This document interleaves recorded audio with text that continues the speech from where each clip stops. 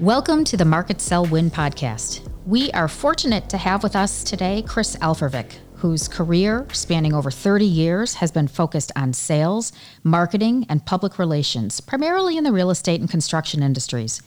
His sales experience stems back to his grade school days, where he worked in his family's retail floral business. For the last 20 years, he has been a director of business development, leading the generation of new business and client relationship management for the national real estate practice at RSM, the nation's leading provider of audit, tax, and consulting services focused on the middle market. In our 4-part interview, Chris will talk about his career journey, and I think you'll really enjoy hearing his sales perspective and the process that he follows around account planning, proposals, and negotiating the deal. In this segment, we'll focus on Chris's career path, the skills that he's found to be important, and the impact that mentors have had in shaping his career. So welcome to the show, Chris. Hey, Julie. Thank you. Thanks for joining us. So what we're trying to do with our show is really help people to understand that there isn't a direct route for our careers, that experiences build on each other, people and situations influence us, and the path kind of reveals itself as you march along in life. And I would say that what I found particularly interesting as I've spoken to other guests is the impact that their childhood has had in shaping their careers. And I know that's going to be the case for you as well. So tell us, can you kind of walk us through the path that your career has taken and the steps you have walked along to get where you are? Sure. And interestingly enough, you bring up a good point that I really think for all of us, regardless of what age we are or where we're at in our career, it literally is a body of work, stemming from your childhood through college and career steps. And you were kind enough to mention working in our family retail business. I literally was working behind the counter, probably early in grade school, and helping customers and ringing things up and just understanding how to work with people and take orders and get orders from the coolers and things like that. And that really started me down a path. And you kind of throw in some other things like being a caddy in that mix and parking cars in our family yard, which was next to a golf course. Just learning at a very young age how to approach people, work with them, and understand what was happening. It had really been quite a large part of my development. From there, and it landed me a job working construction in high school, where at the age of 16, I became an assistant superintendent at a residential construction site. And what was challenging about that was I had approached people my father's age and my grandfather's age and ask them to do things or redo things that perhaps a resident didn't care for, what have you. And it just really taught me you have to be careful or watch how you approach things and the nuances behind them, which kind of morphed then, Julie, staying with your thought about, life or how it all encompasses, to really led to college. And I decided that I really enjoyed communications, and I was a communications major. But through that, I did a couple of internships with 2 very different entities just for exposure and to see where I might find myself working. And I did my first internship with a large public relations firm, and that was a very different, just large accounts, large entities, things like that. And then I had also worked for a small branch office of a large national insurance entity, and very different, very hands-on, very different approach there. But I think at the end of the day, if I step back and look at all this, I would say I've always been very fortunate to really be engaged in what I have done and have some level of passion for it. And I would encourage anybody at any point in their career to make sure they're having fun and can enjoy what they're doing. And if they could do that, you've often heard people say, if you're having fun, you never work a day in your life. And I think there's a lot of merit to it. And while you're doing that, I've been very fortunate in the real estate and construction industry to serve wealthy clients. And it's kind of neat to have cool clients because you get to go to cool places and do cool things. And that's kept the job fun and interesting over the years. Yeah, I would imagine it would. But I think you're right about the passion piece. I mean, we need to earn a living. But it sure is more interesting if you can wake up every morning looking forward to what you're going to do that day, or just generally speaking, liking what you're doing. So, yeah, totally get it. The fun piece can't be underestimated. No, it can't, especially in these times. So true. So, so continue on with your story. Well, it's just it's I guess if I really step back, I never in a million years would I have thought I'd be working in a corporate environment in a public accounting firm that I'm working for now as a guy that barely got through accounting. And what I learned with that, and it certainly was a different animal 20 some years ago, was I was never technical. I was never wired for math. I was never wired to be technical. But what I did understand that those that were wired that way weren't necessarily communicators or strong communicators. Many of them weren't. They weren't writers. They weren't comfortable working the phones, those sorts of things. So I found it to be a good, I hate to use such a trite example, but a very good yin and yang relationship. And again, here I am 20 some years later with what has been a very, how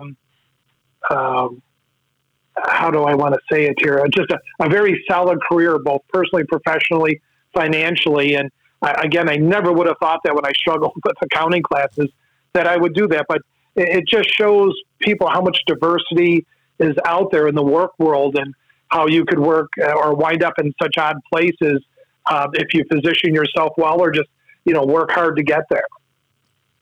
No, great insights. So now that you've been doing sales for many years now, but tell us a little bit about what does a typical day look like? It's certainly changed over the years. And I think that, and I don't mean that that's more of a, quite frankly, an age thing. And what I mean by that is when I started in sales and you start in any new sales job, you've got to find your way. And literally when I started with my current firm, I was making 50 to 70 phone calls a day, smiling and dialing, as we say, trying to build my book of business and figure out the right markets and the right people in the right places. And here I am now 20 years later. I promise you, I don't make 70 phone calls a day, and I'm glad that I don't.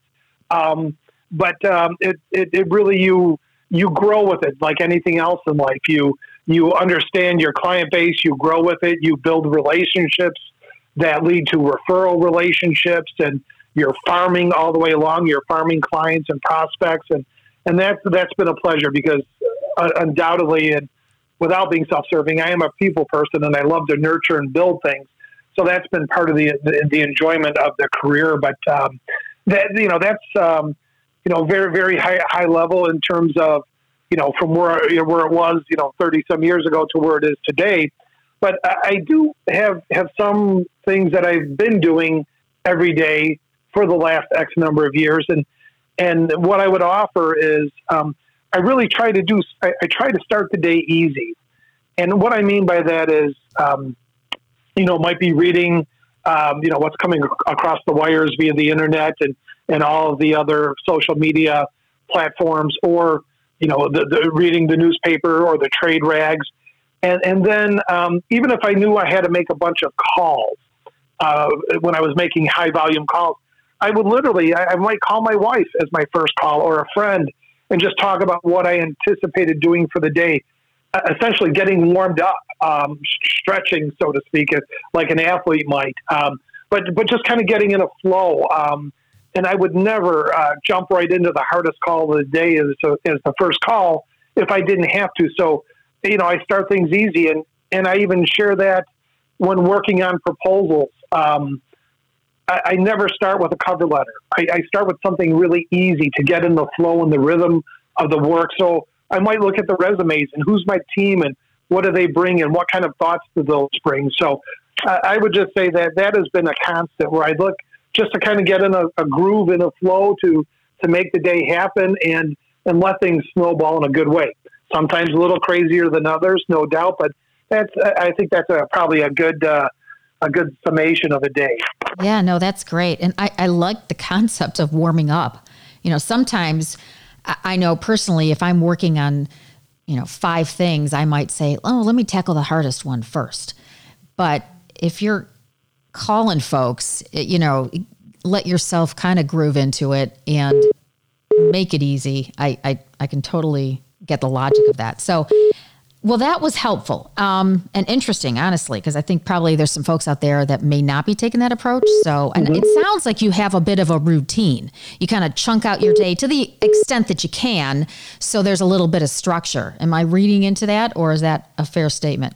No, that is a fair statement. And it's certainly different, just based on in different parts of your career where you have more control or less control over your time. But, and I also find that, just for me personally, and I tend to work longer days by choice, but I don't, there's always a point in the afternoon where I go, or in the evening, I'll do this far better and far faster tomorrow morning than I will, struggling through it tonight. So you do pick and choose those battles, so to speak, but structure is key. Stephen Covey, they had a great saying, which was, plan your work and work your plan. And I still rely on that on a regular basis. And I'm not saying you have to have everything mapped out or structured out, but you've got to have some definitive ideas of what you want to get done and really try to focus on another analogy they often use of moving rocks, not pebbles, to have some moxie to your day, for lack of a better expression. Yeah, no, good tips for sure. And so true on the knowing when to call it, because I think so many of us, and I did this probably when I was younger in my career, I would just keep plowing through and I'm like, no, I'm going to get this done. I'm going to get it done. But 9 times out of 10, I either made a mistake, it wasn't my best work. And if I had just said, okay, that's enough, let's come back tomorrow, I would have had a much more impactful whatever I was working on. So awesome. That's a good point, Julie. And to that end, I often would get, maybe 10 or 20 emails ready to go in the evening. And I was just dying to hit that send button to have it done. And I thought, no, wait on it. And sure enough, you go back the next morning and, you might have embarrassed yourself with a typo or an error or something. So fresh eyes are always a good thing. Totally agree. I even had a boss say to me, Julie, I know you're working hard, but don't send emails after 10 at night. Because there's usually something that's, something's wrong. I'm like, yeah, that is an excellent point. So I have tried to pass that along to others as well. So, all right, tell me, as you have gone throughout your career, have you ever felt out of your comfort zone when you moved into a new role or new responsibilities within a role? And I think my point here is just, my guess is yes. And, and that's normal, but how did you work through it? Mm-hmm. Oh, yet another good question. And it's good to be out of your comfort zone to a degree. I've always, and most all of us always look to learn and improve on oneself. But you need to know your boundaries, and you used the term earlier about plowing through things. Sometimes it's good to force yourself to learn new things and plow through it and learn it and come through the other side and be excited about it. But yet, if something, especially in a technical world, for example, in accounting or what have you, if you don't have that skill set, and I think your key point here would be, Julie, is to go find the right SME, find that subject matter expert, and get the help and make sure things are done right. And whether it's for your own sake or a client's sake or that sort of thing. So I think the key thing is knowing your boundaries. It's, again, good to know where you're comfortable and not comfortable and when you need help or when you just need to put your head down and plow through it. So a lot of variables to that question, but agreed. And nothing replaces hard work or knowing. I used to say in the PR days, you're never more than 2 phone calls away. If I didn't have an answer, you were a second phone call, or I know somebody that did, and I still rely on that to this day. So let me ask you this. What skills, and I think we'll focus more on the soft skills, that have you found to be the most important in your career? From a sales or business development perspective, I think when I step back and look at my day-to-day world, and this varies with clients and prospects and the size of entities you're approaching, but it's a little bit of everything. And you're right. It's not for me in a technical sense. It is soft. And I will often feel like sometimes you have to be a detective. You've got to dig into the facts, understand things. A bit of a historian. I was a history minor in school. Not that got me anywhere, but I love the story and loved understanding it. I always felt you really need to understand where you've been before you can know where to go. And that has helped being a bit of a historian. Depending on your client, sometimes you have to be a psychologist, an empathetic listener, and a friend.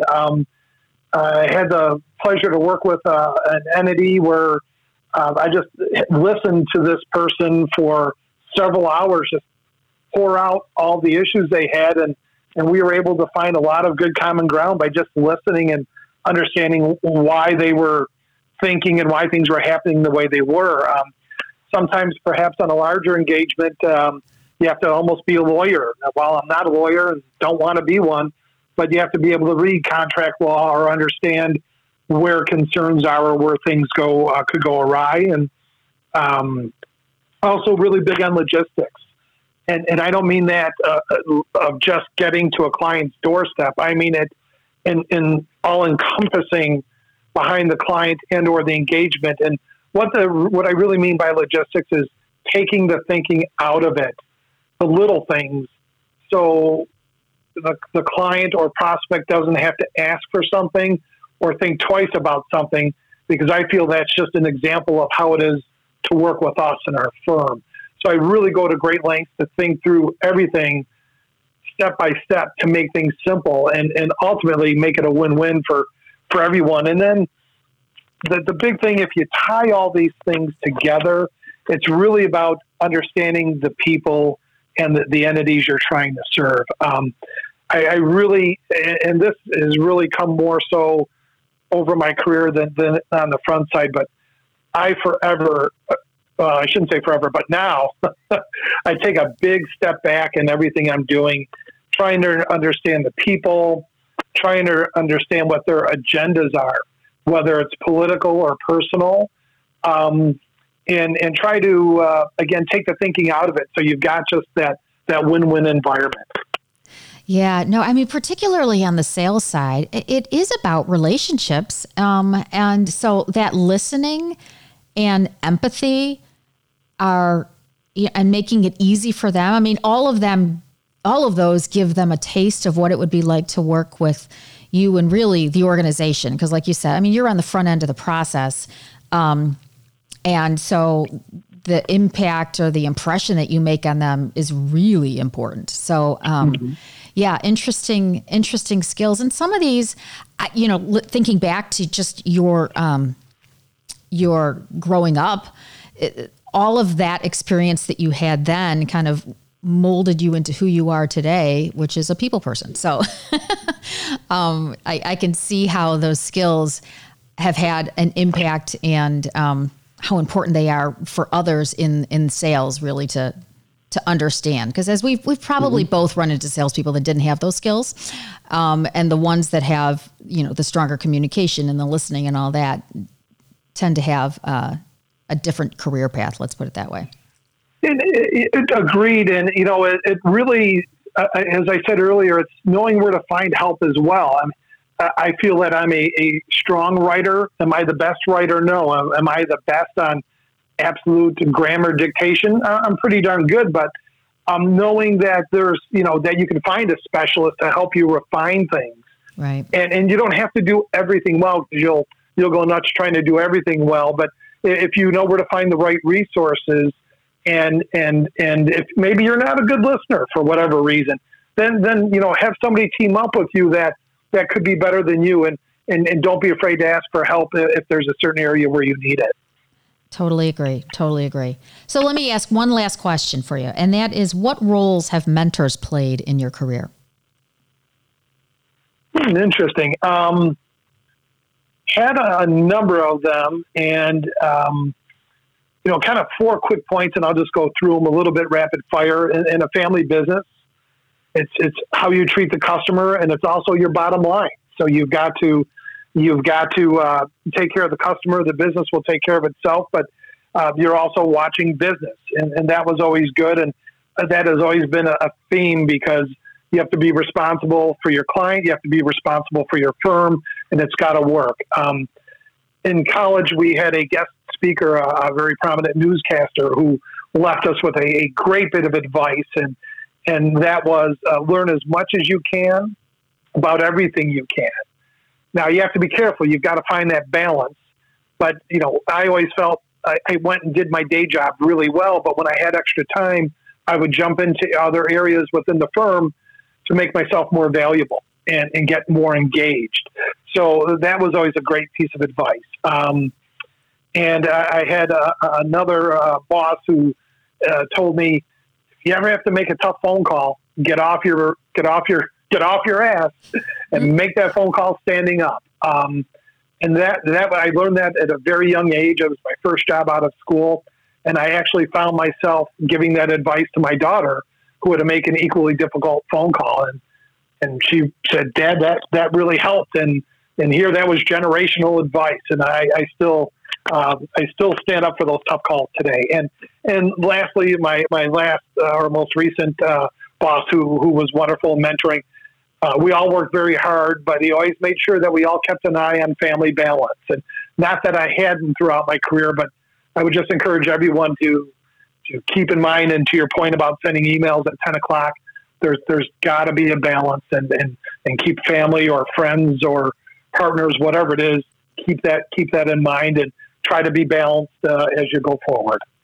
Excellent. Wow. Great insights. And I mean, that's really the point of this show too, is like sharing those little tidbits of advice that we've gotten throughout our careers. Cause, hopefully those words of wisdom that you've just shared can now benefit somebody else. So thank you. And thank you for being with us today. It was great to hear. And I enjoyed hearing your story and your path.